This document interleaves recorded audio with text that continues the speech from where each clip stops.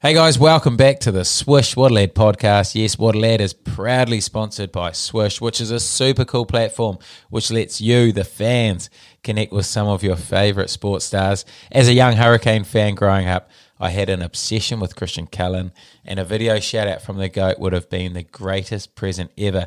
Unfortunately, back then I did have to settle for a poster, but thanks to Swish, the old posters can now be turned into a video message that will last a lifetime. The prices range from $20 to $300, and it is the ideal gift for any sports fan. To order, head over to heyswish.com and you can get 10% off by using the code WATERLAD. That's capitals and no spaces. But the very best bit of it all is that at least 20% off every video goes to Kiwi Kids charities. Such a good cause, and it's definitely worth getting behind. And also, as I sit here with my Pomeroy's apple and Feijoa fruit tea in hand, oh, this thing is good. And some of these teas Pomeroy's have available will absolutely blow your mind. And you know they make the best coffee bean in the game. So if you are keen to get your hands on some coffee beans or any of their wide range of teas, head over to pomeroys.co.nz and enter the code LAD03, that's L-A-D in capitals 03, for a very nice 20% off. I'll leave a link in the description for both discounts, so you can just click on that for direct access. But let's get to the main star. It is one of the great lads. Let's roll the intro. What a lad, what a lad, what a lad, what an absolute lad. What a lad, what a lad, what a lad, what an absolute lad. Oh, what a lad. Well, it's not often you get a guest on who has a story so incredible that it's turned into a blockbuster movie. But today we have just the lad. He honestly has one of the most incredible footy careers, which saw him play all around the world on some of the biggest stages there is. None bigger than the 2011 Rugby World Cup, where he became the hero of a nation. And off the field, he is widely regarded as one of the greatest lads to ever play the game. It is the one and only Stephen Donald. Welcome, Beeve. Thanks for having me, mate. Some intro. I don't know what that means as far as off the field, but I'll take it. Mate, lots of questions came in for you. You sound like an absolute rooster. No, I mean, we've all got a checkered past. Me knows more so than me. But, yeah, no, enjoyed my time, that's for sure. Mate, and speaking about your time, like a lot of guys have up and down careers, but, mate, your roller coaster must have been some ride. Yeah, I mean, I guess, like at the end of it all now, I'm glad it was. It would have been, nice to have had one of those beautiful plain sailing careers and everything was rosy. But I think, sort of person I was, I don't think it was ever going to be like that, and had to scrap for a fair bit of it. So, no, I mean, obviously it was some ride, and look back and think, geez, how did it all unfold like that at times? Yeah. And then, I mean, there was some dark days, and there's some obviously the highest of highs. But I guess over the whole thing, it was a bizarre sort of 15 or whatever years it was, and just in the end, just loved every minute of it. But at the time, when you're deep in some of those darker days, it was tough. Yeah, and you've done a seamless transition post footy. Look at you now, Sens Radio every afternoon, one of the great shows. How have you found that? How have you found being on the radio? Yeah, I mean, obviously, I guess my relationship with the media in my playing career probably wasn't the greatest. So to now be, media is a bit different. But no, I've enjoyed it. I'm on with Kerr Stanway every day, so she's a proper professional, and I just come in with my shit chat along the side of it. But she keeps the thing going. But I mean, I've been lucky, as you say, talk about life after footy. Then it's a pretty nice one to swing into. I was starting to think, what is around the corner and what is going to fold. Like I guess so many of us do, mate. We stress a little bit once, that sort of the last Japanese paycheck has been banked, and they were big paychecks too. Start to wonder where we go to now, but I guess it came at a nice time. Obviously, on the back of the COVID stuff, it was nice to swing into this one. So she obviously does all the prep for the shows and all that, and sort of just gives you the rundown when you arrive. Oh, look, she'll tell you that. I mean, I do arrive a good hour or so before kick-off, but she's got everything covered in case it all goes flat. So, which sometimes does. So it's good. But you must be flat out because you've also got your Grins business, your Unreal Drink, which has taken over the RTD space in New Zealand at the moment. Mate, how have you found that, and how did that one start?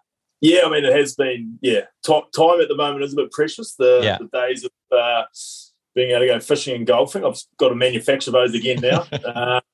But Grins thing's been hectic. It's started off, as everything does, sort of a couple of conversations that you think won't really eventuate. As you know, footy players, we talk a lot of rubbish at times and nothing usually gets action. But we decided to go on one of these sort of chats and dug a little deeper and got into it and got to the point where we're too far in now to turn back. And it's been awesome. It's been all encompassing, that's for sure. I guess it's just been life for the last sort of 7 or 8 months, really. It's been pretty hectic, but it's been good fun and to do it with some good boys who have some very interesting business ideas at times. The two of those, it's been good. Yeah, how have they been? Did they have much input into the whole setup of it, and what's their role now in terms of what they do? We're very much in charge of the departments. They're in charge of obviously social media. Certainly wouldn't allow Anton in charge of budgeting or anything like that. Would already be under he had his way. Blow it on the punt. Blow it on the punt. Blow it on. I call him Santa Claus because he just thinks we can give away everything.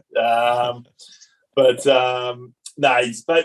been brilliant. Like, obviously, all along said to them, boys, it's what you can do is what you can do. Like, your bread and butter is your footy, and you got to make that's your job at the moment. So fly into that, and I'll do everything in the background, and you boys help out where you can. So they've been great.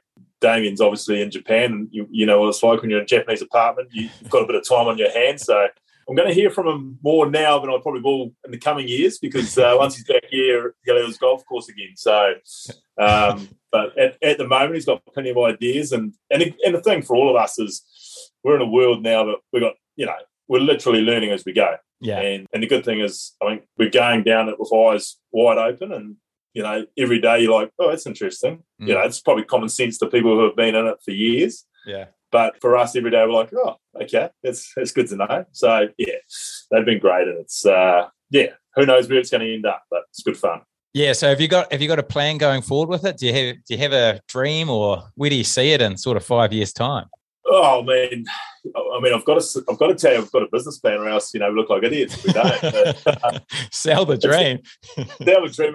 It's very fluid, and I mean, Anton's big on playing what he sees, so I guess Grins will play what they see in a lot of regards too. But we've got to we map out. We've recently sort of mapped out what we think the next year might look like, and then beyond that. So, I mean, in 5 years' time, if we're still around, it means we've been successful and we're still trucking. So I guess it's a bit like your footy career, if people want to say, what's your 5 year dream? Well, if we're still around in 5 years, then I'm going all right, sort of thing. So I guess that's what we're thinking as far as with the Grins. And hopefully we're not as wet behind the ears in 5 years' time as we have been in the last 6 months. But I guess what helps is that it goes good. It tastes bloody good. Everyone raves about it.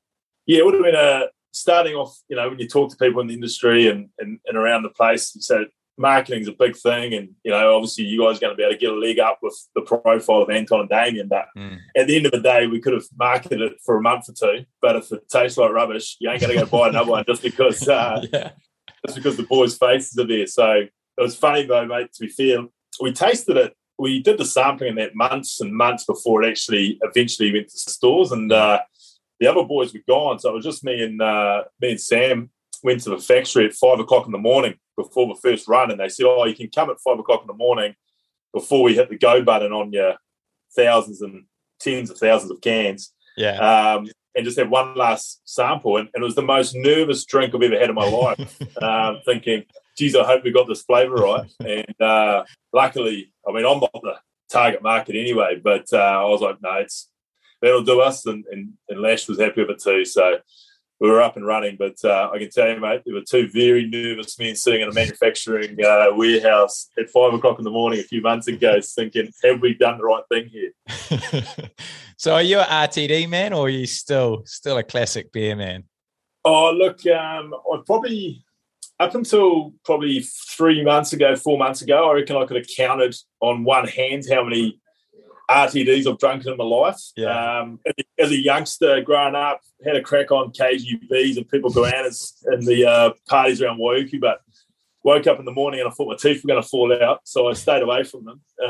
And then, obviously, being a Waikato draft man, I didn't have too much option for the last 15 years. But in the last 3 months, I reckon I can probably count on one hand how many beers I've had, and I've just spent all in on. Yeah, and you know, it's funny. Like, obviously, your mates all get involved in it because they want to, you know, support their mate. But I've got mates now who I never thought I would ever see with a yellow or an orange can in their hand, and it's what they buy. So, you know, I think it's more socially acceptable now for us Kiwi blokes, I think, to be holding an RTD in our hands. I mean, I know the young generation of Damien and Anton's things don't even think twice about holding an RTD, but for us older ones, mate, it's been a bit of a shift. Well, I guess you're changing that stigma because you are known as one of the manliest men around. So seeing you hold one, I guess it makes it acceptable for everyone. Look, if that's what it takes, mate, please, I'll hold as many as I need to. Oh, mate, but exciting times ahead for Grins. But we do have a hell of a journey to get through. Yours is one of the greats. So I do want to start at the start as a young baby beaver. What was that like? Just like, I guess, every sort of other Kiwi kid, you know, growing up in, you know, not the big cities, just ripping into everything and played every sport going. Put a fair bit of time in that into tennis. Played all the regional stuff and the national stuff with that, and then sort of got to the age about 14, 15, realised I wasn't going to win Wimbledon. So started to park that idea. And what held you back? I reckon, a few things. A backhand would have been helpful. You need more than a first serve and a wayward forehand to make it to Wimbledon. And it's funny when you think about it, because obviously you shouldn't be making your sporting career as a 10-year-old, but sort of 10 or 11, you're sort of competing with everyone. And then everyone at that age, I guess, in the big smoke, just from that age was just 12 months a year tennis. And I would just park it for 6 months, play club footy, like your junior boys footy, and then come back to it when it was time to try and make the nationals and qualify for the teams events and stuff like that.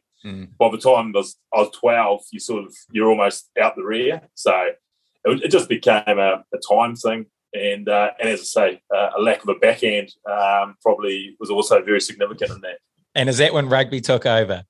No, I wouldn't say took over. Like, you run had the dream of being an All Black, but I still played every other sport going then, got into cricket then, started playing a little bit of rep cricket and stuff, and then flagged that when I playing cricket on Saturday, then play rep on the Sunday, and then get a duck on a Sunday and work out why have I just given up my entire weekend for this. It's got to be a bit away. So, no, I think the rugby obviously always had the dream, and then sort of when I got to about 15 or 16, started to, I remember getting given I think ACC used to put out a training program, and I just remember getting this, and it was just a generic one, and I remember getting this, and I went a bit compulsive and on it one summer, and I went from being an absolute slug to someone with a little bit of toe, and all of a sudden the following year, sort of 16, 17, rugby became a little bit, I guess, in your local area, it became a little bit easier and started making the rep team, pretty comfortably and stuff. And then it was like, oh, okay. I guess then making the decision to then go to Wesley really, I guess, kick-started it all really properly. Yeah. How hard was that move? Yeah, massively hard. Obviously a Waikato boy through and through. And Wesley, although at the time were probably the undisputed kings of secondary school rugby in New Zealand, didn't really have any thought of ever going there. Jerome and Johnny Afawa and Joe Rocks, who were all counties boys before they signed the big checks to go to St. Kitts, they had always sort of talked to their people at St. Kitts and tried to get me up there. And then in my 7th form year, I was like, you know what, maybe it is time to investigate this a bit further. So went up there, talked to them. the scholarships and all that were going to be sorted. But then they sort of said, oh, look, because there's so many imports now in our school, you're probably going to start out at second 15 and all this sort of thing. And then County's got a hold of me and said, and County's hadn't really shown a whole lot of love apart from like just your normal age group stuff. And they said, oh, we'll just consider going to Wesley and staying around Counties. And I was like, it's a bit left field. But in the end, my old man teaches at Waikato College, which made it even tougher. Like, he was all for it. But he obviously, it was difficult. But the funniest thing was the year before we'd played them, and it had been quite a fiery encounter. And at one stage, I got on the bottom of a ruck, and it turned into an all-in, including the sideline. And I was the target of it. And then I was turned around on day one, and then a couple of them were a couple of the Fijian boys. And obviously, when I got to Wesley, Sidamini sort of instantly became best mate. Oh, yeah. And I could sense there was a yarn just floating around this crew, because the Fijians always hung together and I'd always hang with them. And then about a week into it, City just brought it up and said, you know, those two there, they beat you up last year. and because I couldn't remember who it was. But so, yeah, once I got past that, and I love my time there. Yeah.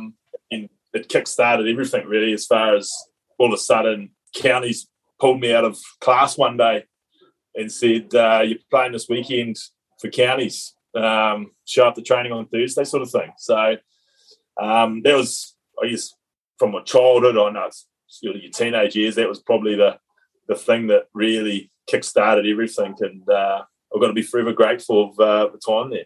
Mate, that's crazy that Counties called you out of your classroom. So did you expect that? Had you been training with them at all, or where did this come from?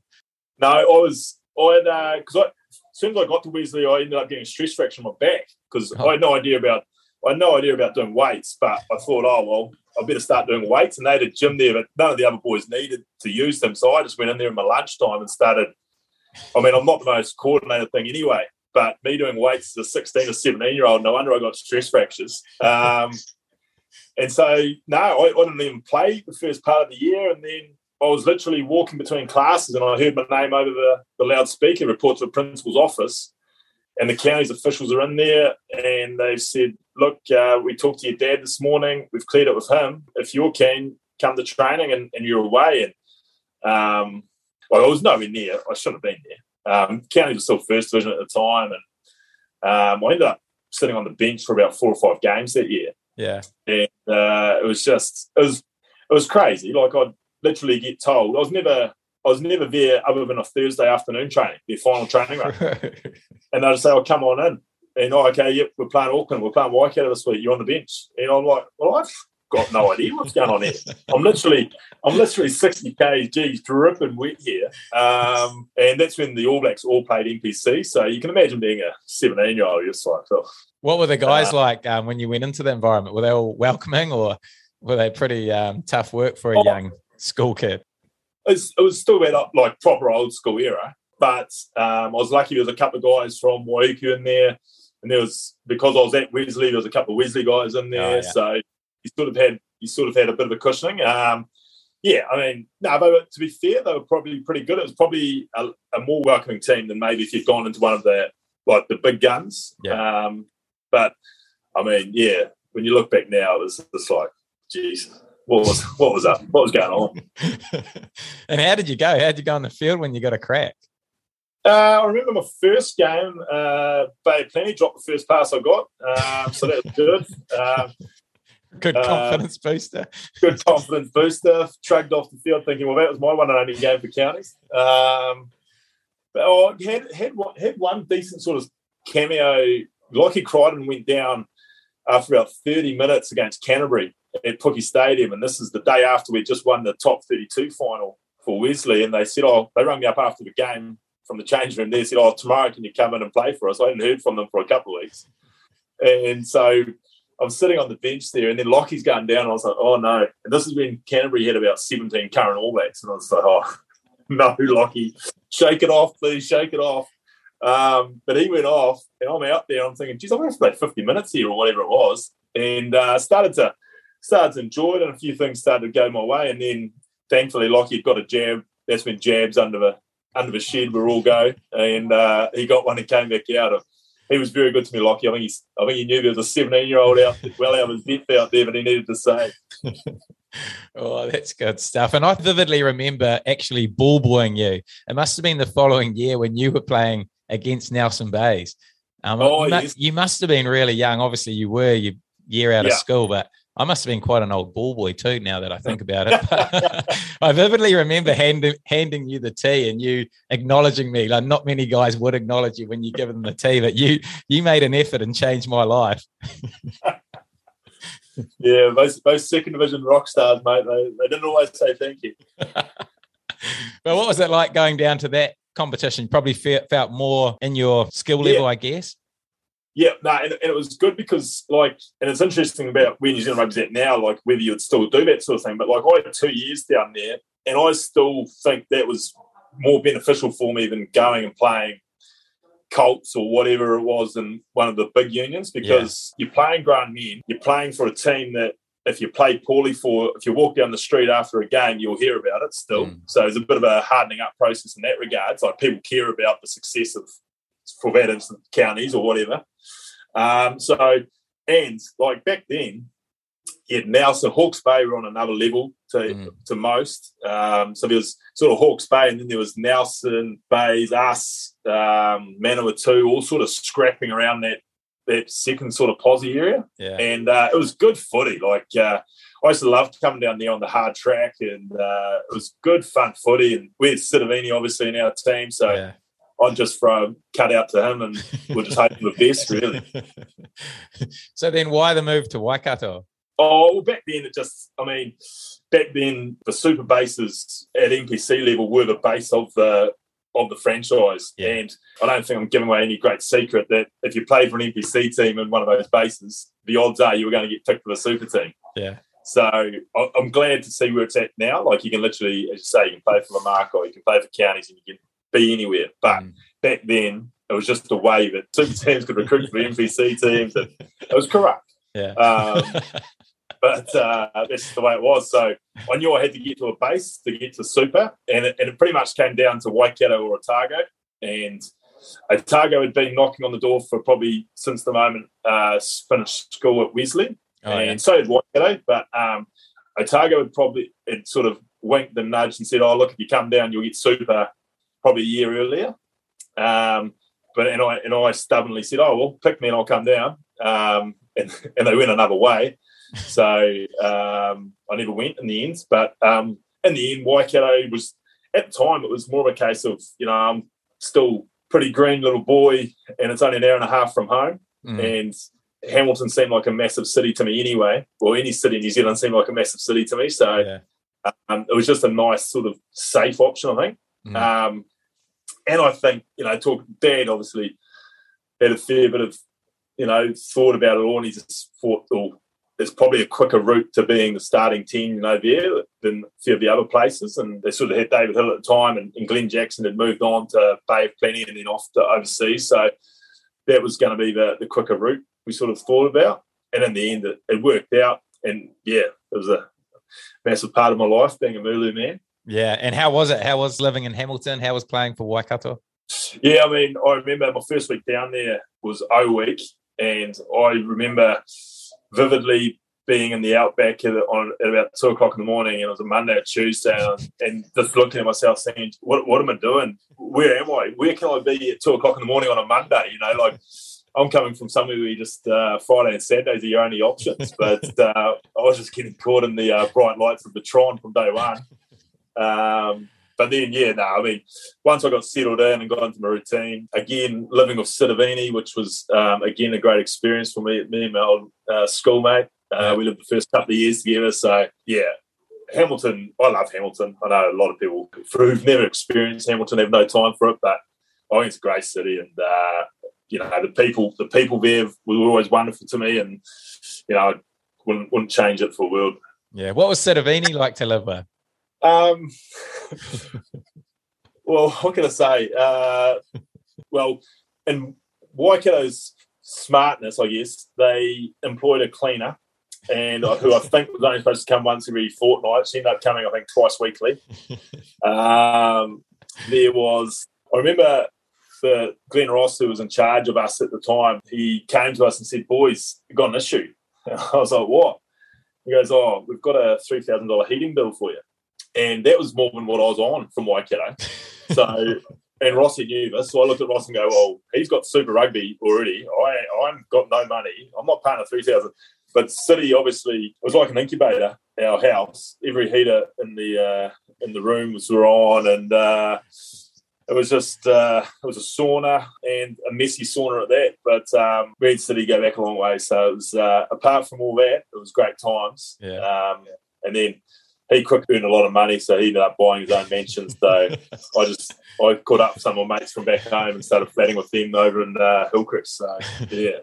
And on the field, how was it on the field? Obviously, that's when the famous Stephen Donald show and go was introduced to New Zealand. Every second carry, one of the great show and goes. Yeah, I mean, it was amazing. Like my first year of Waikato, John Mitchell was our head coach. Oh, yeah. And he had literally just come from the year before being the All Black coach. And so, like, it was just like you were just in the days, every day you went to training, and like Mitch brought the same organisation and the same, I guess, trimmings around the team that you would expect the All Blacks to have, and like the computer work and how he structures week and all the themings. And I was just like, I'd come from second division counties, and I was just thinking, sheepers, what have I walked into here? And it was so good. And he'd spend hours with you and go into depth, like the likes of which you have never seen before. I think he probably made his own sort of computer analysing program. He was that engrossed in it. So, Sure. and that was great for me. And then following on from that, got Super Rugby. They got a few starts for Waikato and MC that year, and I think we bowed out in the semi in Wellington, I think. But yeah, it was a great time. And then to get the Super on the back of that, when I knew I was on the cusp of it, but back then it was only 26 players get the contract. So there was still a real nervous wait for, I think they used to have that draft day in October at the end of the NBC, and just sitting by your phone thinking, is this the year? Because I'd been through it the last couple of years of being in the pool, but obviously never getting picked. So that was an experience to wait for, finally get the go-ahead with the Chiefs. And then obviously just goes again as far as the professionalism and everything from there. So, those early years, it's almost like you're just in the days anyway. You're just a kid still, and you just, what it's like. You just got to, I've got to be at training at 8 o'clock, and you're just following the path from there. And how did you find out that you got drafted? How did that thing work? Well, it's funny. The previous years when I was so-called in contention for the Chiefs and these other places, I got rung by, the assistant coach or the manager or whatever. But the year that they picked me, Fozzie rung me up and said, "Oh, we're going to take you this year, Steve." So I was like, "Oh, that's good, mate." And then I remember, because I was about to go play touch up home and have a bit of a Thursday night, and he said, "Oh, you got to be down here at 9 o'clock tomorrow for a press conference." I'm like, yeah, I'll be there. But I don't know what shape I'll be in, Foz, but I'll be there. And what memories stand out for you from your Chiefs days? I guess the group that we had, to be fair, and we were inconsistent as buggery, especially for a lot of those early years, and just it's not like we tried to, but you could almost put a clock to it that would lose our first 3 or 4 games, and then we'd just catch a light, and we would almost be unbeatable for the rest of it. But when you're playing Super 12, sometimes the playoffs are even gone, and you couldn't make it even if you won your last 7 or 8 because we'd already dropped our first 3 or 4. And so I just remember the days of once we finally caught a light, it was just so easy playing with your Luakis and your loose forwards for me, because we just had a pretty simple game plan. We'd get over the advantage line out wide with a City or something like that, and then you'd just come back into the midfield, and then you'd have Luaki rolling on, and we'd just play off the back of that. Yeah. And that was pretty cool. And obviously in 2009 we went all the way to the final, and then just had an absolute disaster in Pretoria. But again, at the start you talked about the ride and all the rest of it. Playing a final in Pretoria, it would have been great to have won it, don't get me wrong, but experiencing playing the Blue Bulls at Loftus in the final is something else. I mean, anyone that's played them when they were rocking and rolling, and they had the whole Springbok team pretty much. It was an experience like nothing else. From the moment you leave your hotel to the moment you get out there, it's quite incredible. So those were probably it. And then I guess the second stint coming back, I don't know what I was walking into. I don't know how much fun it would be, but it was, I'm just so glad that I ended up taking the punt on that and doing it. And just, I guess, coming back and knowing that you're going to be a contender every year because that's what they've built under Rennes was pretty special. And then obviously the group there was a fairly decent group of guys, but also footballers as well. So, I mean, the Chiefs for me it's just always been just awesome buggers to hang out with, and guys who are going to front. And you know, some years it works out better than others, but just a special time in our lives again. Yeah, good time. So going back to your first stint with the Chiefs, your form was obviously good enough to get you a call into the All Blacks. Was that expected when that came, or how did that one come about?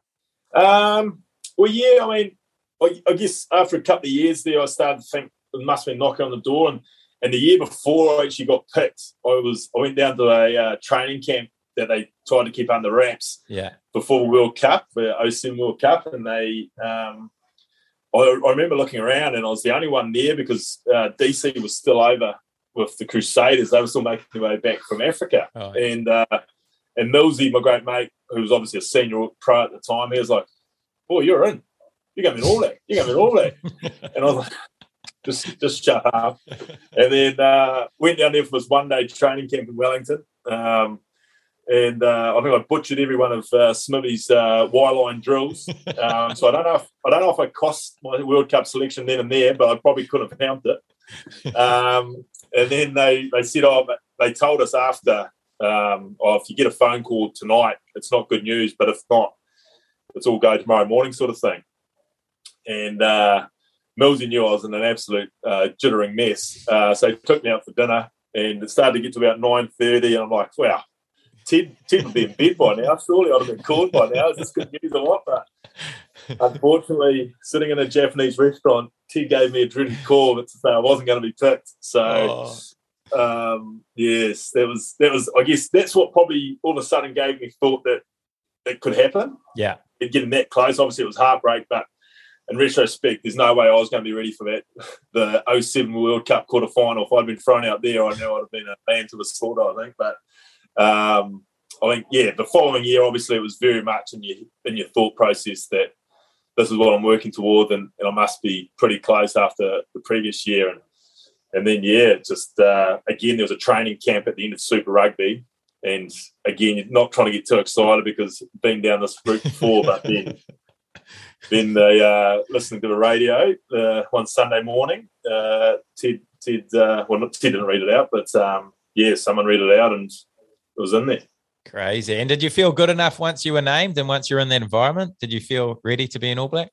Yeah, I mean, I guess when you're looking around and, you think, well, obviously DC aside, then you think, yep, I deserve to be here. But I guess because it's all you've ever wanted and that, it took I don't know when I even felt comfortable in there or if I ever did, it was probably so surreal to me that it'd been your dream all those years that, as soon as you get in there, they talk about, be a great All Black, blah, blah, blah. And then you're thinking, well, hang on. No, you got Murdens and Spencer and Fox and all that. When you were growing up, they were great All Blacks. I'm nowhere near it. So it just, funny things like that I remember sticking your head in. It took, I reckon, I didn't really think I was an All Black until we played the Tri-Nations. It ended up being a Tri-Nations in Bledisloe decider in Brisbane.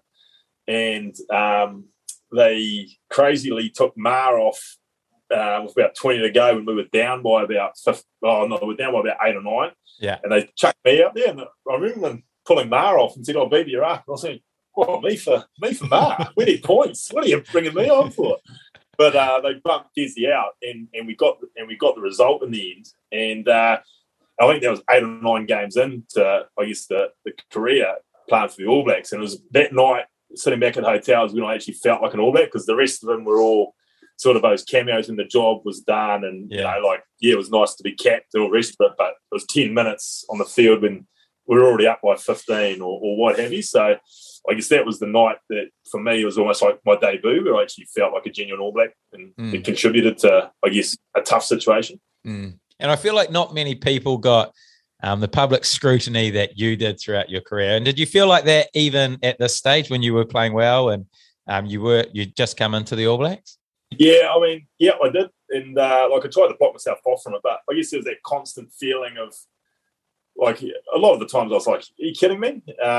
Like, you know, I thought I'd played well enough in Super for, you know, a few years, and whenever it was NPC time, we'd go back and play well there. But yeah, it was constant, almost having to prove myself that, yeah, I am the second best 10 in this country. And yeah, it did get a little bit frustrating after a while, but I guess it helped me in a lot of ways, because it, I guess, constantly added a chip to my shoulder and trying to prove people wrong. But at times it would have been good to have been able to focus your energy elsewhere.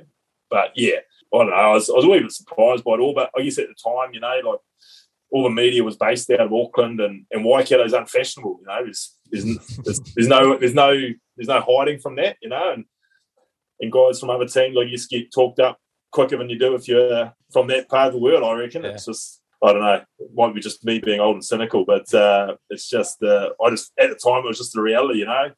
But then it all spiraled even worse after that Hong Kong game. Obviously, lots been talked about that. But how did you feel after that night?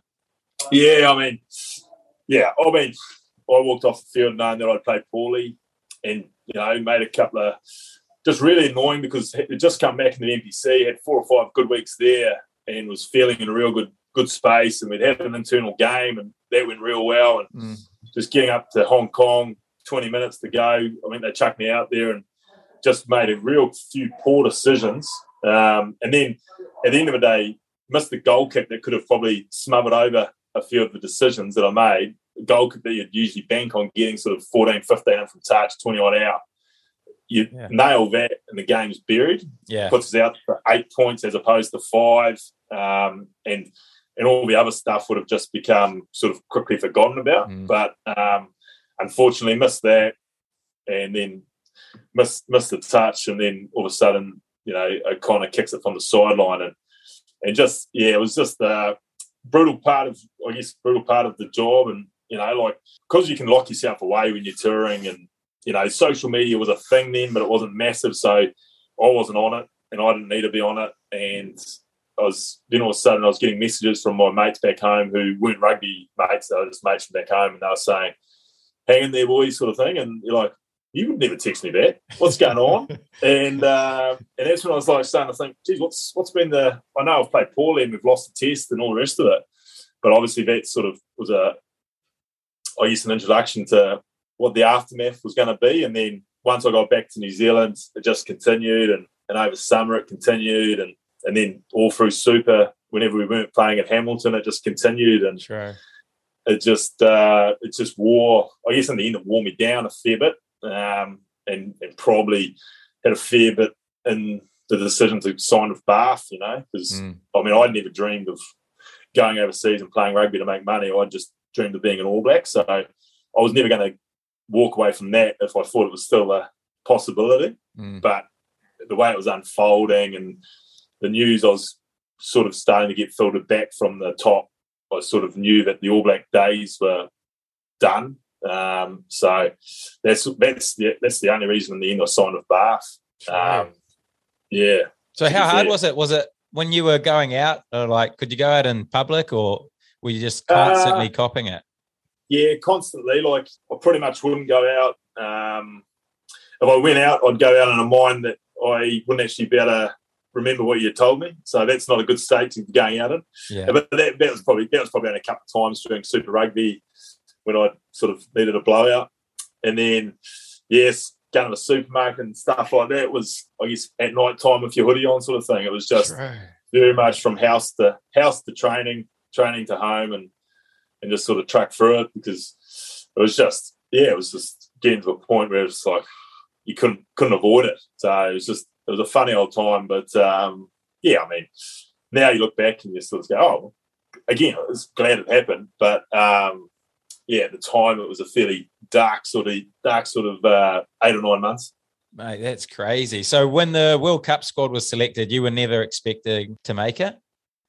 No, Ted had rung me up probably a few weeks beforehand, and and he's, you know, I can't remember too much what he said, because in those conversations, as soon as you've heard what you've not wanting to hear, you've switched off, and it's probably more for their benefit than anything.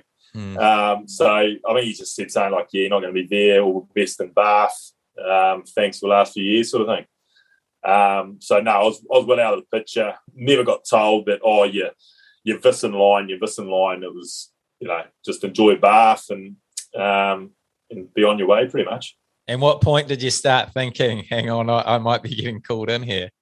Well, no, Kahui, he messaged me after,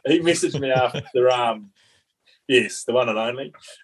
He messaged me after DC's groin, and he goes, "Get ready, boy, get ready." And I remember where I was when he was ringing, and I was like, "No, mate," because they'd actually taken Cruds to a training camp, and Cruds, had a good NPC too, so there was no reason to think that they'd changed their thinking there. So obviously, about a day later, after Kahui tried to tell me I was coming in, they'd already got Cruds in there.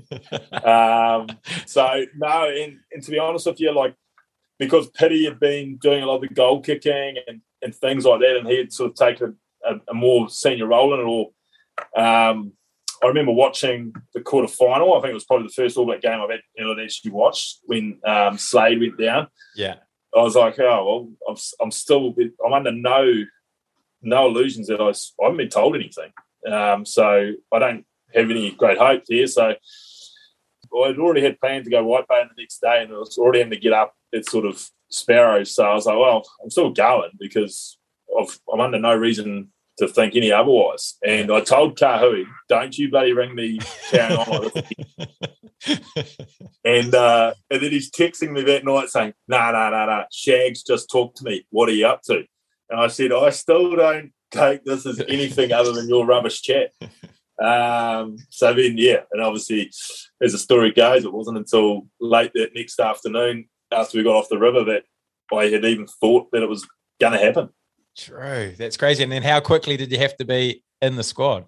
The next day, because they played the day before, so they'd given everyone a day off, and then they weren't training bugger all anyway by that stage. Yeah. Because they were so beaten up. So I remember I had Grandma's birthday that night. So I had Grandma's birthday, and then because I was carless, because the All Blacks had taken my car off me, I'd actually had Kahui's car for the previous 6 months. And he said, come back, because I was up home in Waiuki. He said, come back to Hamilton and we'll drive up tomorrow together. And I was like, yeah, that's a good idea. So I went back to Hamilton, came back with Cucks, and a bit nervous, obviously. We stop at the Huntly, I think it's the Shell station there at Huntly, and he goes and puts petrol in the diesel ute. So we end up being about 2 hours late from when I was supposed to be in there because we're waiting for a ute to get pumped out. But my sweaty palms have just gone absolutely berserk waiting to get to the hotel now, and it's got even more awkward showing up late to my first day back in there when, they probably didn't bank on having to call me up anyway. It just made it a wee bit more awkward. Oh, man, that's crazy. And how did you feel? Had you been doing any training? Did you feel ready to give it a crack?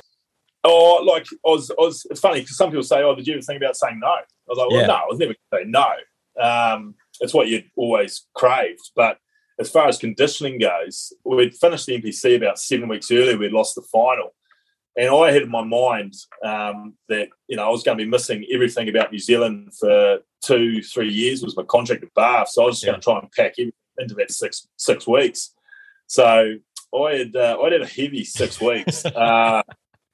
And I remember Cucks telling me, he goes, you should start doing some training for Bath then, And my motivation for Bath at the time was about that. So I was like, mate, it's a guaranteed contract. Who cares what shape I show up in? So, no, I showed up in some pretty rough shape to the All Black environment, to be fair. I remember going to see Nick Gill, the trainer at the time, who obviously worked with at the Chiefs. I said, mate, I'm not in great shape. What can I do? And he goes, no, you'll be right. You got a good engine. Just do a bit of sharpening work during the week if you want. So, yeah. You pride yourself on your fitness all your career, and then the most famous game you're playing, you're completely overweight, people telling you how fat you were. So it was a bit of a kick in the guts, but anyway. Mate, that's so good. It's so good. So did you still feel confident in your skill set and stuff to be playing in a World Cup final? Yeah, I guess you don't really think about it, but yeah, the good thing about going into the camp is because I guess when you think you're never going to be an All Black again, you have a few sleepless nights thinking, where did I let this all slip? Yeah. And I had plenty of those nights from Hong Kong onwards, and a lot of it was around like I would play a certain way for the Waikato and Chiefs, which was very simplistic. But then when I'd go into the All Blacks, I'd complicate things and try and do stuff, like DC, for example, had the greatest kicking game I've ever seen. Yeah. And yet I'd go in there and obviously the All Blacks had these kicking calls for that kick. And I'm like, okay, I've got to produce that too, do I?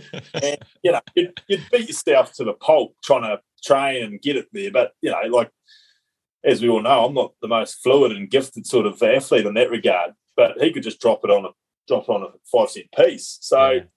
I guess the good thing about all of that experience was when I got called back in, I was like, right, I'm going to go in there and I'm going to do this, and that. And that's all I'm going to do. And, that was probably the thing that held me in good mindset for, having not touched a footy for about 6 weeks. Yeah. The fact that I wasn't going to go in there and try and change the world was good. And to be fair, the coaches were actually, and it's probably the first time the coaches were similar on that. They're like, right, just do, what are your 2 good kicks? And I was like, long, high. And those were going to be my 2 kicks going into the games. So, just stuff like that. I think, in hindsight, I wish I'd done that from day dot in the All Blacks, but might not have had to go through all the other stuff. But it was a good way to probably go in there just to keep it simple. I've got these 2 kicks. I'll run hard if there's a chance to dummy, show and go, and otherwise I'm just going to pass a bit. Nice. And when you got the call on the bench, how was the heart? Yeah, I was sitting there thinking, Cruds will walk this off surely, and then all of a sudden, no, because there's that moment that he got up, and I was looking at the big screen and looked like he was going to shake it off, and then he stands up, and then the medico sort of let him stand on his own 2 feet, and then he sort of just collapses on that knee. I'm like, rightio, we're into it now. Yeah. So, I mean, the heart was going, but at the end of the day, for 10 months after Hong Kong, it was the moment you never thought you were going to get again. So it was just something that you were that, I guess, as I said, there was a chip on your shoulder, and you were that sort of focused on taking full advantage. Like a lot of stuff had been said and carried on about me in that 10 months. So I had 40 or 50 minutes to try and wash that all away, really. Yeah. And when that penalty went, they point to the post, mate. I loved how confidently you strode up to the spot with the kicking tee. Were you feeling that confident? Yeah. I mean, it's one of those ones that it was actually probably pretty fortunate that that's one that in my routine, my general training routine, that's one of the ones I always sort of have in my session. Yeah. And so, you put that over a million times, and, I knew, like it should be bread and butter. And, at the time I wasn't thinking that this could change everything, which if I had, it probably would have shanked and then come off the spin. It was just a kick that had to go over. So it was good. I had Mick Byrne on the tee, who was always a good sounding board for me around my kicking stuff anyway. Yeah. And I told him before the game, look, because whenever I got myself into trouble as far as goal kicking wise, it was always if I sped things up, and speeding things up, like you set up your routine and everything. Mm. So I just said to Mick, I said, mate, if you bring that tee up to me, just tell me to be slow. And it probably still wasn't that slow, because the heart was probably going 100 miles an hour, but at least in my mind I was thinking slow. Yeah. So yeah. And then apparently it snuck in. I never saw it go over, but apparently it snuck in the right hand upright. And when you hit it, did you think it was over straight away? Yeah, because that's why I always start mine sort of a metre in from that right hand upright. And they never go right. I never have a fade on it. And so I hit it, saw it, yep, happy, charged back, and then wasn't until later on that night, after we could all relax, that a few people were like, it only just went over, eh? And I was like, what do you mean? And they go, it started to go out right. So, yes. I could have been the idiot. I could have been the idiot running back and it hit the upright, and the game's still going on there. Celebrating. Yeah. I'd have just kept running. But what about the rest of your game? Did you ever review that game? How did you feel you went? No, I mean, all I remember is we had to make 1 million tackles. Yeah. And that was a cool thing. Like, it was one of those ones that you really had to earn. And, you know, like anyone that knows me knows I've never really enjoyed the defensive aspect of the game. But that night you sort of did, because you just felt so secure with a bunch of dudes also that you'd spent a lot of time with and you were good mates with. So, you know, it was the quietest Mars ever been. Usually Mars got plenty of lip for me, but he was that tired. He couldn't talk too much, but it was just literally just looking at each other. Yeah. And you sort of knew that got my inside covered, I've got your inside covered. And it was just one of those nights. And to do it with that sort of group and, you know, been for a bit with, it was pretty cool. But, yeah, as far as the game goes, it probably wouldn't have been a great watch. But it was a nice sort of way to win it, I reckon. And what were the celebrations like? Post-World Cup success at home. Must have been one of the great nights. Yeah, it was funny. Again, I remember Mick Byrne coming to me, who knew me well. He came to me probably about, because we stayed in the shed, because it's such a late game. I think it was a 9 o'clock kickoff. We stayed in the shed till, I think, 2-ish. Oh, true. We didn't get back to the hotel until 3. And I remember Mick coming to me and he goes, because he sensed that I could really enjoy this. He said, look, we're going to have a few days of this. Just savor this, and you want to take all this in. And so I mostly took that on board, and I did take it pretty easy for a long time, and then got whistled down. I think a lot of the sponsors had hired out big apartments down on the viaduct. Yeah, I ended up down there with Millsy smoking cigars with him and Georgie Gregan, I think, at probably 10-ish in the morning there. And then we get a text saying, "Oh, you better we'll get back to the hotel. We've got a team meeting in the team room to get organised for these parades." And so you're walking in there thinking, "Oh, Jesus, I'm in a bed. I better sort of try and scrub myself up a bit here." And you walk in there, and there's obviously just bins and bins of the sponsors' finest, and a few clean polo shirts and sunglasses for everyone. So, but as like with the All Blacks, obviously you go on any of your tours and you get that one day or one night somewhere where you can really let your hair down. But the best parts of that whole experience was having that 3 days where we stayed as a team, and then we went around the countryside where there was no next game to prepare for, or there was no chat of ice baths or recovery and that. You know, you just really enjoyed it. And they were big nights, but it was just more being with a group that you spend so much time with, but never really had those sort of moments with. And the best night by far was coming back. We'd been down to Christchurch, and obviously that was the terrible year that Christchurch had, so there was no accommodation for us after that. And then the next day I was in Wellington, and again, we get a text saying, "Oh, come into the team room, guys, put a bit of food on for you, blah, blah." And everyone's pretty jaded by this stage, and you walk in there and they'd set it up like a bar, and there was DJ setups, and honestly, hands down, one of the greatest nights of my life. And I think at about 4 o'clock in the morning, we decided to go hit Wellington on a Monday night. There wasn't a whole lot going on, but it was still again just a special time, and got for another parade there. And I think when we went to head office before the parade, and I think head office made the mistake of rolling out some of Steinlager's finest too, and I don't think the boys needed much topping up, and I think a few of the staff and Chewy were thinking, what have we done here? These boys have got to go on a parade soon. So how did your life change post that World Cup? There was a whole lot of stuff that I guess flowed on the back of it, and I've got a job now that probably doesn't happen if the World Cup doesn't happen. But for me, it was more a case of getting your life back, like talked about there at the start, how, you didn't want to go into public, and, you were constantly looking at people thinking, what do you think of me? Or, what are you saying behind my back, sort of thing. Just getting a relaxedness, if that's a word, just back in your life, and just being able to enjoy life again. There's been stuff that have flowed from that, which would have never happened otherwise, which has been great. But that's just all the trimmings on top, really. For the guts of it for me was just getting your life back, really, and getting life back from the family and that, and a big thing too, I guess, grated me a little bit was being proud to be an All Black again. Yeah. For, when you hear bits and pieces about, oh, he doesn't deserve to be an All Black and all the rest of it, you're like, that cut's pretty deep. Mm. So I guess being proud of being able to achieve what we did and bounce back from, I guess, the horror that was Hong Kong. 100%. And one of those trimmings you talk about was a movie about your life, mate. What sort of an input did you put on that? I had the movie place, actually, strange enough, got McConey to come interview me for the best part of about 8 hours. And so he came and interviewed me, and he then gave them all that information.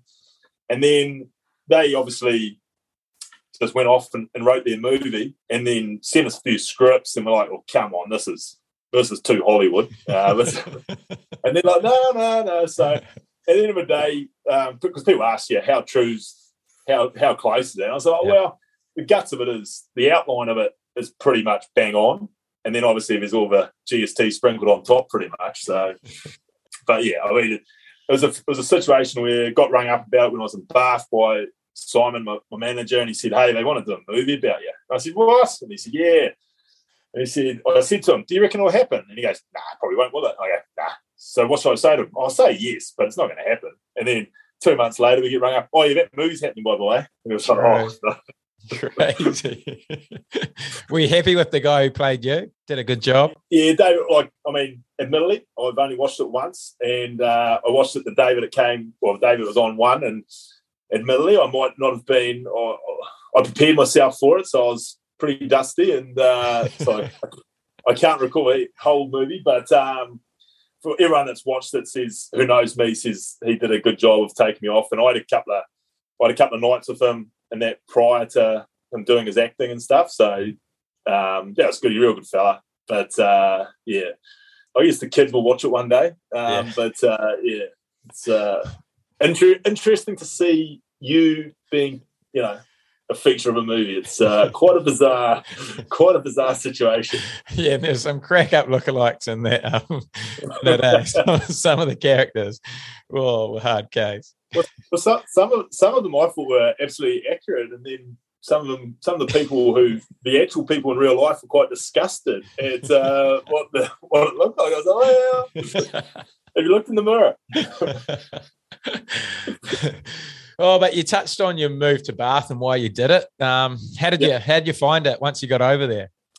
Yeah, it's a funny one. I guess for Bath, the club, the worst thing to happen was probably the World Cup final, because all of a sudden the reason I went there was no longer a reason, and I wish I was, I did bring my agent up, furiously for a couple of days after the final and said, "Come on, I'll stay. I don't need to go now. I can stay," sort of thing. Yeah. And he said, "No, go. I need my commission. Go." So I went, and Bath's a great city, but they were a club at the time who, I think they were trying to find themselves. They got a billionaire owner who was more worried probably about, he bought this estate and decided that that's where they're going to be based. Yeah. And that's great, but there's a whole lot of other stuff that is more important than this. And it was just a bit showy. One of the worst things that happened to me is my first week up there was European Cup games, and I was excited because I was like, well, I signed with Bath over a couple of other teams because they were in Europe, and I thought, well, I'd get bored out of my brain just playing Premiership rugby week in, week out, but they're in Europe, so that looks cool. Went up there, and the foreign boys got a hold of me on Tuesday and said, and because my partner at that time didn't come up until months after, and they said, "Oh, we'll take you out for a feed." I was like, "Oh, yeah, sweet." And they took me out, and all of a sudden I realised this feed was not going to be just a bit of sushi and home pretty quickly. So we went out and had about a 4 or 5 o'clocker on the Tuesday leading into Montpellier in the European Cup. And I woke up and I was, right, wasn't there a sauna? I was in a frenzy. I was thinking, what sort of preparation is this? We went out, we beat Montpellier, and I get man of the match. And I'm like, well, you know what? Maybe I can enjoy myself over here and still play half decent footy. And we, the South African boys, were like, oh, well, I guess we repeat the dose this week, do we? So we went out, did the same, lost. Oh, well, we'll try it again. Went out, did the same, no work. So I guess I got into a real false sense of what it was going to be like. But no, I mean, like at the time, I think because I guess I ticked, not from a playing point of view, but preparation wise, I knew that I wasn't the most gifted in New Zealand, so I had to train harder and do all the stuff to get to where I got to there. I sort of guess I got up there and with no dream of being an All Black again because I was in Bath, I guess I just almost relaxed and thought, you know what, you deserve time to enjoy it. Yeah. And unfortunately for Bath, they still were paying me to play good rugby, and yet I was cruising, to be fair. And then a few things happened around the club which didn't help my attitude towards it all, So it's quite almost like, because in Bath the rugby team is the only team. There's no big soccer team. It is a rugby city, which is quite unique for England. There was local tabloid stuff and stuff like that, which I was like. And so I was waking up one morning to be told that, apparently it's all through the media that you're on your last warning. They're going to cut your contract and all this sort of stuff. Oh, and it's got quotes from like the CEO and stuff and that. And I was straight away, I was like to agent, tell them I want to see him this afternoon. And it just never fronted and stuff like that, and just spiraled a bit as far as that relationship goes. And then the following year they changed coaches, and I thought that was going to be a bit different, and I really knuckled down in the pre-season and tried to get really prepared well. And then the new coaches, who was a good fella to socialise with, but he was South African, and all he wanted us to do was kick until we got to the opposition 20. Yeah. And I'm like, oh, geez, what's the point of me being here? Because I've never been accused of being a great kicking team. So, it became a bit of a mess by the end of it. And I had another year to run on my contract, but I had an option. And in the end, I was happy to get out. I regret, there's a lot of things there I regret my time about, but there's also things that were coming from the club that were just not the environment you wanted to be a part of, So it would have been nice to have had my time again there, but yeah, I mean, it was what it was. It was a good eye opener for me, and in so many regards, like I realised that you do have to prepare every week. Like your life depends on it, as opposed to I'm up here now, I can sort of cruise a bit. Yeah, because you got found out pretty quickly. It didn't help that I went from about a 97 kg 5'8" to about 107 kg 5'8", but. But that wasn't a great conditioning aspect of mine. Those Tuesday nights will do it. Tuesday nights and too many pies. There's a wonderful diet up there if you allow it to be. We had a full-time chef at the training base, as I say. Like, obviously, there was every trimmings. And we got breakfast, lunch, and sometimes an afternoon tea. But an afternoon tea would essentially be a 3-course meal, roast, the works. And I love the food, so I was thinking this is heaven. And I've never had a cooked breakfast in my life on a training day in New Zealand. And yet here I am with bacon, eggs, sausages. And I'm just thinking, this is what it's about, guys. So, yeah, needless to say, I quickly went high up into those early 100s. But you obviously sacrificed a fair bit of money to return back to New Zealand, but no regrets doing that. You had a hell of a time, like you've already sort of spoke about, coming back, playing for Waikato, winning the Ranfurly Shield. A few things that must stand out for you. Yeah, it was funny. I just woke up one day and I go, right, I'm done. I want to go back to New Zealand. I had plenty of people telling me, don't come because, obviously left on a good moment. And, a lot of my close people and people I respect were like, don't come back. You can only go down from here. But I was like, well, you know what? Like, if I come back and I'm a mess, then so be it, I'd rather come back and have a crack. Because at the time I was sort of 30-ish, early 30s, and I was like, well, it's too early to retire. But it's also, not too late to, if you've got any regrets, that you want to achieve or anything like that, then come back and roll the dice. And I guess when I made the decision, I didn't have any correspondence with the Chiefs. So I just said to Waikato, we got in touch with Waikato, and they said, oh, look, there's only a minimum deal there, it's 17,000, blah, blah, blah. And I was like, oh, no, that's fine. We'll pick that up and just go from there. And then a couple of days later, got a message from my agent saying, oh, Renz is keen to meet you. And I was like, well, I'm actually halfway to Coromandel, but when does he want to meet me? And they go, oh, in about an hour's time.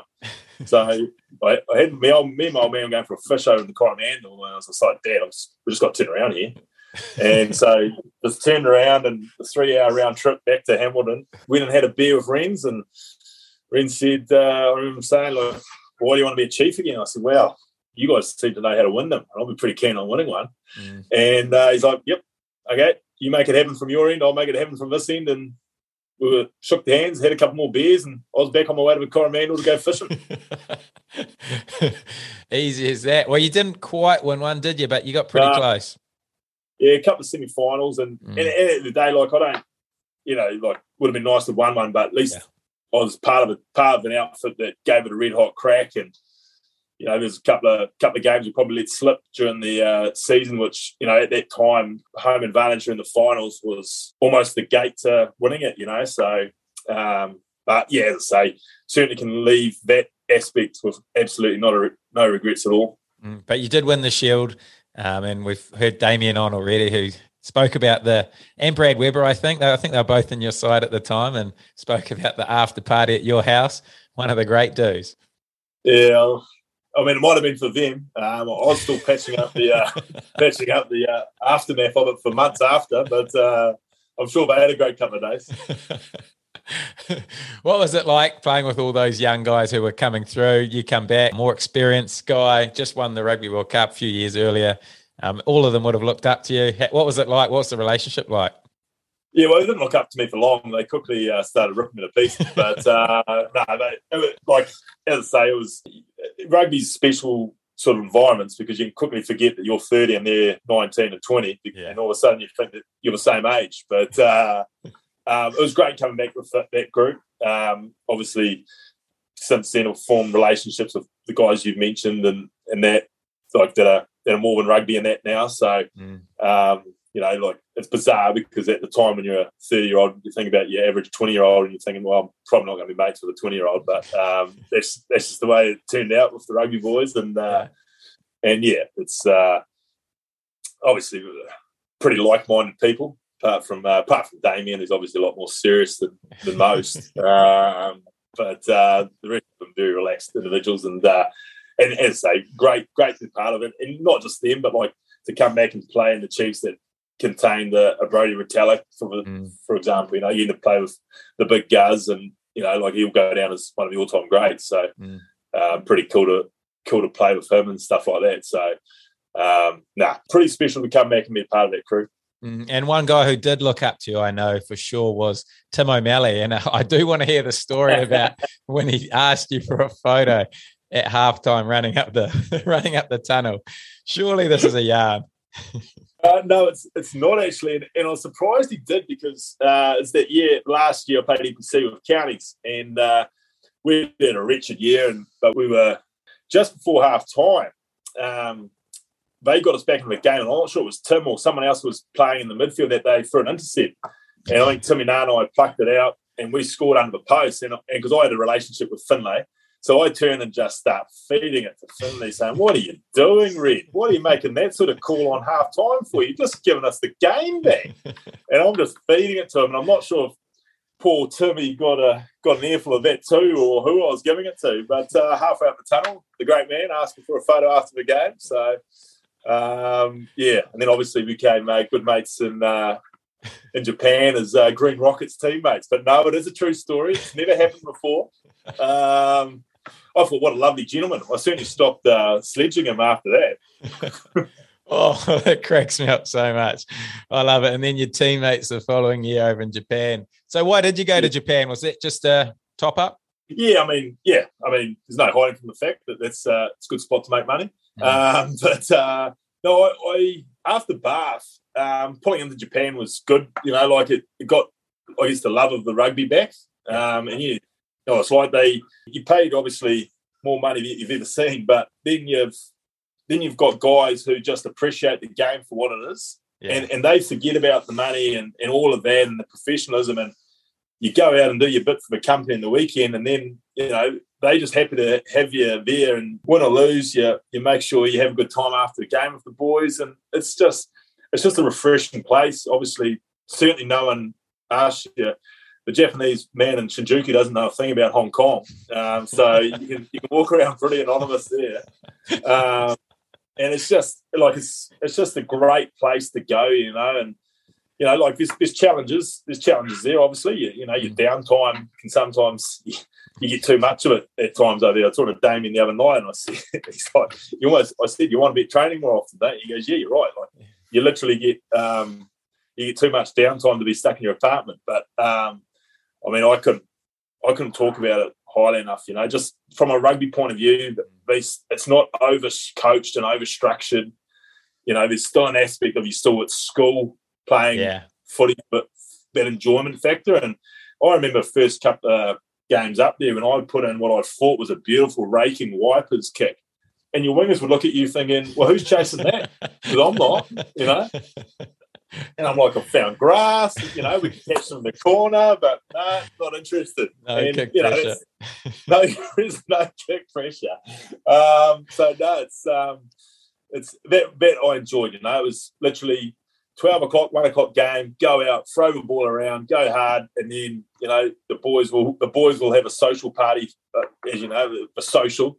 Yeah. They call it social. Every weekend there'll be another reason to have a social, and we'll have booked out some all you can drink and all you can eat place for 2 hours, and then it'll be clap your hands and see you on Monday sort of thing. It's just a wonderful, wonderful way to live life, those boys. Yeah. And you must have spent some time at karaoke over there, especially after your masked singer appearance. I'd never seen this before till last night. Someone sent the question in and I looked it up and I couldn't believe it. How did you get roped into that one? I'm surprised you're still interviewing me after all the respect would have gone. Look, as I say, it was a long time between paychecks. And when the masked singer came knocking, I had to answer. Anyone that's been in the karaoke booth with me in Tokyo would have told you he should be nowhere near a singing show, that's for sure. But as I say, it was a long time between paychecks, so I had to do it. What were the nerves like before going on that? That must have been right up there. I thought nothing of it. Did all the, well, until a point. I did all the pre-recording and all the rest of it and the voice stuff and did all that. And then on filming day, you're locked in a room and then they bring you out and you're standing there in a 6 foot, well, about an 8 foot tall mower costume. And you're thinking to yourself, what have I signed up for here? You're thinking, how much are they paying me for this? Was it enough? And then, all along I'd been told, because I said, look, I don't dance, so I'm not going to dance on stage. And they're like, yeah, no, it's no problem. You'll have backup dancers. It'll be fine. So I was like, oh, okay, sweet as. I'll go stand out there for a minute and a half and just go put up with it. Then all of a sudden on filming day, they say, oh, no, hasn't anyone told you? You don't have backup dancers. You're going to have to stick around. I was like, oh. And that's when the sweat was just dripping.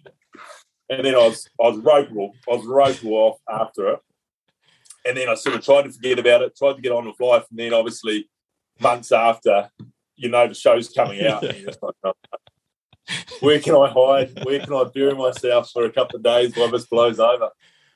Well, I suppose you're so used to copping criticism that this was nothing. Well, I did wonder after it, why did I put myself into the firing line again?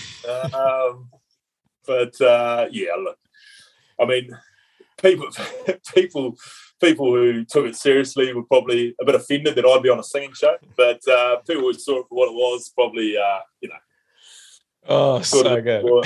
It's so funny. There's a clown trying to put bread on his table for his young family, Oh, so how did the retirement from rugby come about? Was that your own call or was it injuries? No, I mean, the body in that last year in Japan was starting to creak and, was starting to do things like calves, which are old men's injuries. So, yeah. But in the end, I just came back. Obviously, when COVID hit over there, and we all jumped on that emergency plane out of Narita, and I never did really make a hard call about it. Talked to my agent about it and said, look, if something pops up that's bloody good, then I'm all go. So I kept training for, I guess, during lockdown and that, when there wasn't a whole lot to do for that time. So I kept training. Didn't play NPC obviously, and just trained and just sort of stayed. And then a couple did come through, but not ones that sort of made you want to get to the airport and go and do it all again, So in the end, sort of drifted off. And then that's when I guess a few of the things like this job came up and other things came up. So, and, Masked Singer came up, so they tied me over for another month or two. So I didn't really, I didn't think I warranted doing a big announcement as far as I've retired from rugby. I didn't need to call a press conference. So I just sort of just drifted off, really. Obviously there was chatting around that American stuff and all that sort of stuff, but to uproot the family would have, for not huge wedge these days, it would have been a bit probably selfish from me. So we parked up at home and started to build our little life there. So I'm pretty content with how it all unfolded. I mean, it wasn't great finishing on the COVID season, but yeah. So you're definitely done though? Is this your announcement, Vic? Your announcement? No one's wanted it, mate. So you can have it. Here we go. Stephen Donald retires from rugby officially. No, I've actually been in talks with the local club team, so they're putting a contract proposal to me right now. So we'll see what comes of it. It'll be about 2 free handles a Saturday, so it'll be tough to figure out. Yeah, what's the thing you miss most about rugby? Is it that side of it? That side of it, being a part of a team and the rest of it. But I have noticed in the year or two since I've been out of it, that competitive aspect on a Friday night, going to bed knowing that I'm about to have a shit sleep because I'm nervous about what's going to unfold tomorrow. Yeah, the competitiveness, I don't think you lose that, and that's what I still miss and crave, and every now and again watch TV and see people like Kahui stealing a living at the Force and think, well, maybe I could do it too, So, but yeah, that and being part of a team, and those times you have after a good win or whatever, Absolutely. Well, as always, we've gone to Instagram for some questions. That is one of the greatest journeys ever, but plenty of questions came through. I've chosen the best 10. Most of the questions came in were around your nuts. So Victor obviously mentioned that he mentioned that you had big nuts, and I didn't think much of it. I thought it was just that is this an R18 podcast or what? I thought it was just because you were ice cold when you kicked that penalty, but there must be more to it because Kirsty mentioned it too when I came on. So no, she asked about it. No, I can assure you. I don't know what Victor was going on about there, and I was quite offended by him, to be fair. But no, I've just got no answer. I really have. So massive nuts, or let me guess. Are there some pretty high-profile followers of yours that text these messages in, or? Oh, there's a few probably seen you in the shower. Yeah, I can imagine a few think this is hilarious. Okay, the other one was, how do you get the nickname Beaver? This one came in a bit.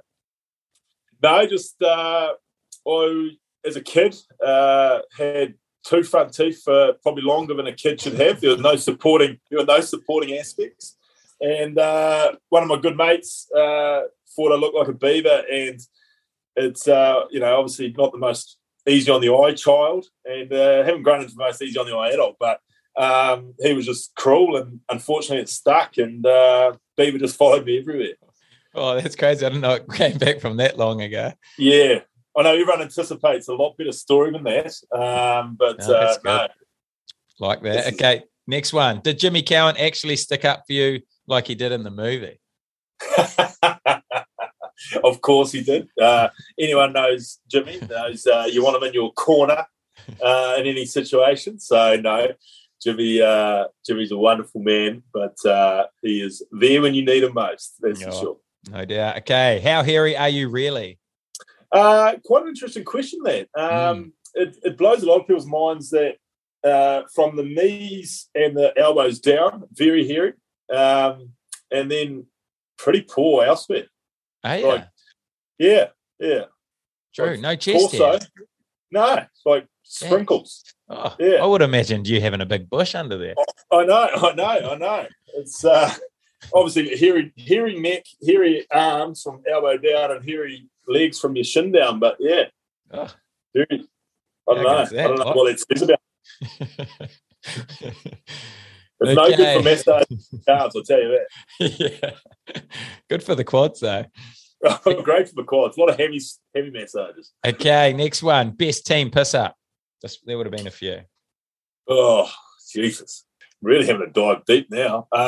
Sort of mentioned that All Black one, didn't you? That one. Yeah, the All Black one in Wellington. Before the parade was probably the best All Black one. Best Chiefs one. It was a controversial one and got a few people in trouble. But the flight, probably from the moment we walked off Loftus to the moment about Thursday back in Hamilton after that 2009 final. It's fair to say the boys didn't prepare themselves to go into a business class flight on the way home. And I don't think business class was prepared for the Chiefs to come into that flight after losing to Loftus by 50. A few guys never got more contracts after that. It was quite a controversial trip home. A few medical people got, a few of the sleeping pills got put in the wrong people's drinks, and there was some repercussions from that. Yeah, it was all the same. It was good. It turned into an impromptu costume one too, because we'd gone to the police second store in Pretoria during that week. You know what it's like trying to fill in a week in Pretoria, not easy. So we went shopping and got all this army kit from their store, and Cucks had a gas mask. I had the full armed defender's outfit with the vest and the works, and we decided that after that loss, why not get into it? So yeah, that was probably the best Chiefs piss up. And well, Waikato piss ups were every week. There were some good away trips. Oh, good stuff. Okay, next one. Favorite player to watch. Favorite player to watch? Probably Jeff Wilson when I was growing up.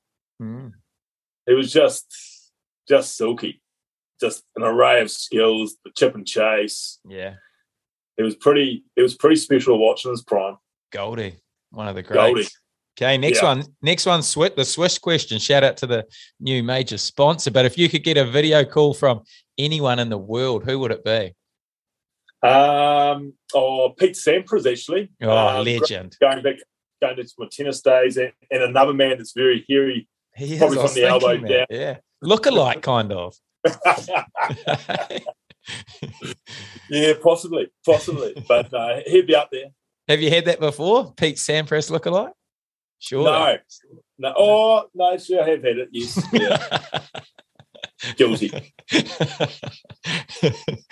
Okay. I was hoping for Brad Pitt look-alike, but no. Okay, two more. Advice to deal with public criticism.